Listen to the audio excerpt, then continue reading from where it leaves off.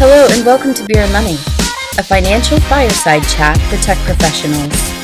We work to simplify your finances so that you can enjoy your life. Now here are your hosts, Ryan Burklow and Alex Collins.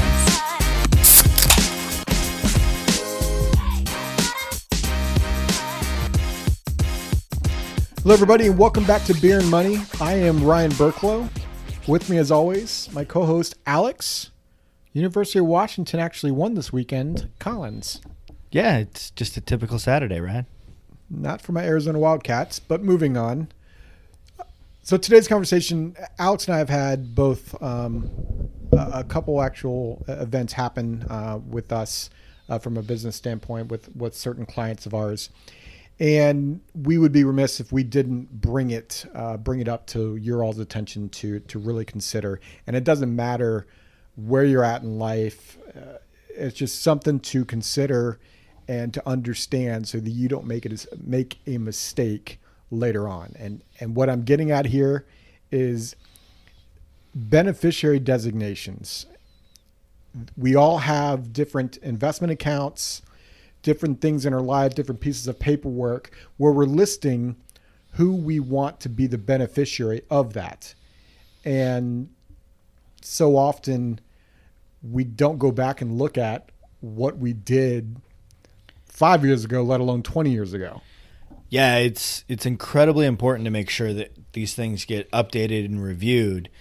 You know, we recently had a client who had a family situation where thankfully it wasn't them, but it was, a family member of theirs passed away and the ex was still listed as the primary beneficiary on most of the financial tools that require a beneficiary. And so even though this person had gone through the process of making them an ex and clearly they didn't want their financial assets to go to this person, they're now having a hard time dealing with the legal structures to make sure that those assets go where this person wanted them to, as opposed to the ex. So Alex, let's briefly, and I do mean briefly, talk about the difference between a will and another document, say the beneficiary you've listed on your 401k. Let's utilize that as the example. So essentially the will, you can state on your will that you want Billy Bob to get the money in your 401k if something happens to you prematurely, you die prematurely. However, if Sally Joe is the one that's listed on your 401k beneficiary form, Sally Joe is getting the money. 100% correct, Ryan. The only way that, in your example, Billy Joe would get the dollars. It's Billy Bob. Billy Bob, my bad. Would be if the person's estate was listed as the beneficiary, because then it would go by whatever the will says. Otherwise, it's going to go directly to that beneficiary. Any financial tool that has a stated beneficiary, it is going to transfer by operation of contract, not by operation of law. So let's talk about real briefly these contracts that we're talking about here. The big one that I just mentioned was 401k. A lot of people, especially tech professionals, they've got a 401k through their company. And they list typically on their signing up for the 401k, they're a beneficiary, although sometimes they don't. So one, list a beneficiary. And then two, keep it up to date as you're going through life and things change, like, marriage and other stuff that could occur, like a divorce as well. You might want to list that person you want on the 401k. So 401k is one of them. What's another type of account that typically lists? Life insurance is the other big one. I've half a dozen times in my career, I've come across an existing life insurance contract where we've taken a look at all of the details of it and found that the ex-spouse, sometimes 5, 10, 15 years removed, is still listed as the beneficiary. And that's one of the first things that we correct, is making sure that the proper spouse is listed as the beneficiary. Because again, If we want the dollars to go to Billy Bob and Sally Joe is listed, with a very few exceptions, those dollars are going to Sally Joe. So there's the aspect of the financial aspect, and then there's also other documents that maybe people don't necessarily forget to list someone on because they just haven't done the document. And the document that really has come to my mind is a power of attorney. There's a health directive document as well, but from a power of attorney, the example that I often give is imagine, and it doesn't matter your age, right? Even if you're just out of college and you're starting with the company, if something happens to you, and you don't even have to pass away, let's just say you're incapacitated for a certain period of time, there's got to be a document that allows the person that you want to be handling your financial decisions to allow them to actually access that financial institution. Yeah, you don't want to have a parent or a friend or spouse go before a judge to create an emergency power of attorney. A, that's going to be costly. B, it's going to be time consuming at a time when time is of the essence. And it's an unnecessary step. It's important to make sure that these things get done and done properly ahead of time. So, just put yourself, a lot of times the parents will be that person that they want oftentimes. So put yourself in your parents' shoes for a second. You can't make financial decisions, or something's happening where you can't make that decision. And now your parents are not only having to maybe take care of you, but also having to worry about finances for you. It's just a double whammy to your parents. Just get a power of attorney signed. Make sure your parents are aware of it, know where it's at. That just solves it so much easier for your parents. And even if you're married, the same thing still applies, right?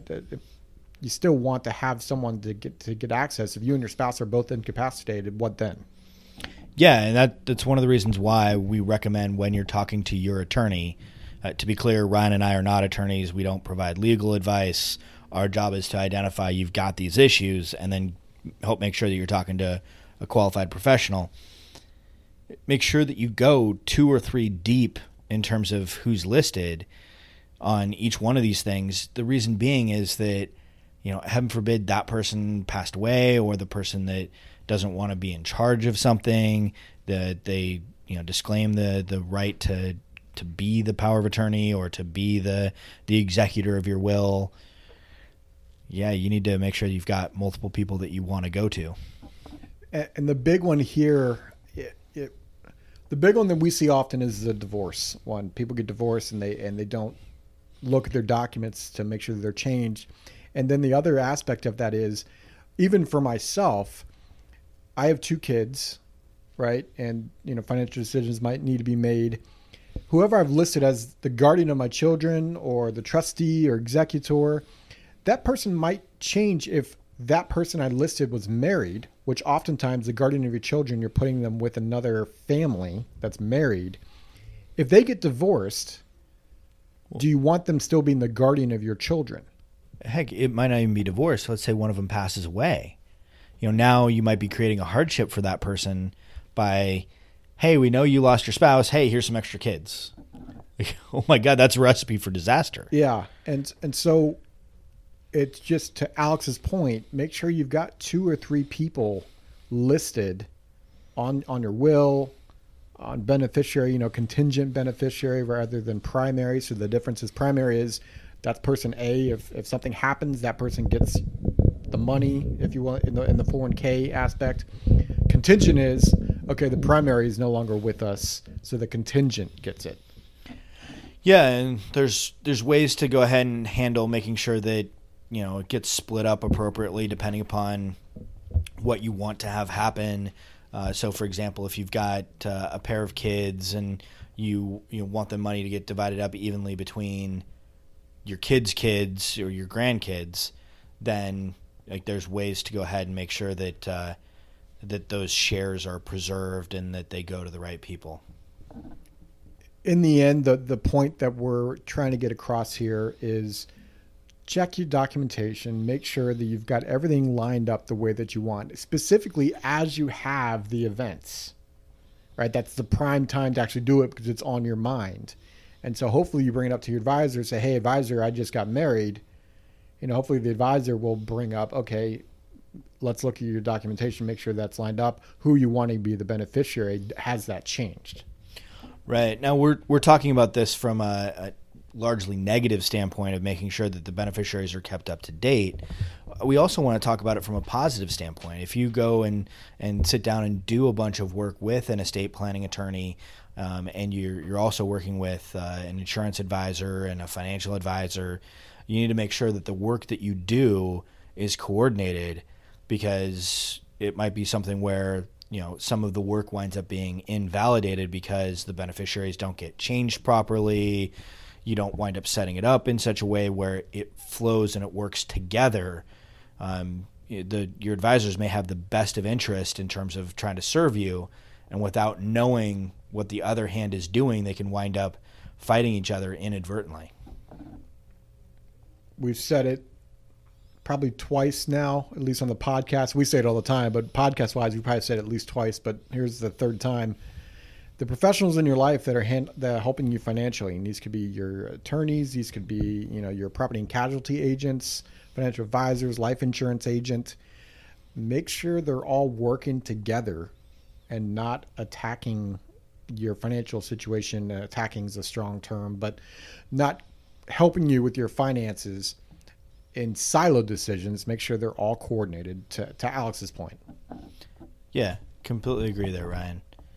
So this is a quick podcast, but we wanted to make sure that we got this information out there because it is important, and it's something that you can handle actually relatively easily. I mean, oftentimes you just log in your 401k, boom, boom, the beneficiaries change in that specific instance, at least. Yeah, start with the end in mind. Make sure that you're talking to your advisors. Make sure that the advisors are aware of each other and that you're coordinating things as you put stuff in place.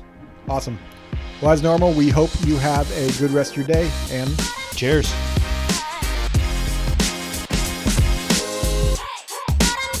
This podcast is for informational purposes only and is not to be construed as tax, legal, or investment advice. Although the information has been gathered from sources believed to be reliable, please note that individual situations can vary. Therefore, the information should be relied upon only when coordinated with individual professional advice. Guest speakers and their firms are not affiliated with or endorsed by Park Avenue Securities, Guardian, or Quantified Financial Partners, and opinions stated are their own. Guardian, its subsidiaries, agents, and employees do not provide tax, legal, or accounting advice. Consult your tax, legal, or accounting professional regarding your individual situation. Ryan and Alex are registered representatives and financial advisors of Park Avenue Securities, LLC. OSJ 3585 Maple Street, number 140, Ventura, California, 909-399-1100.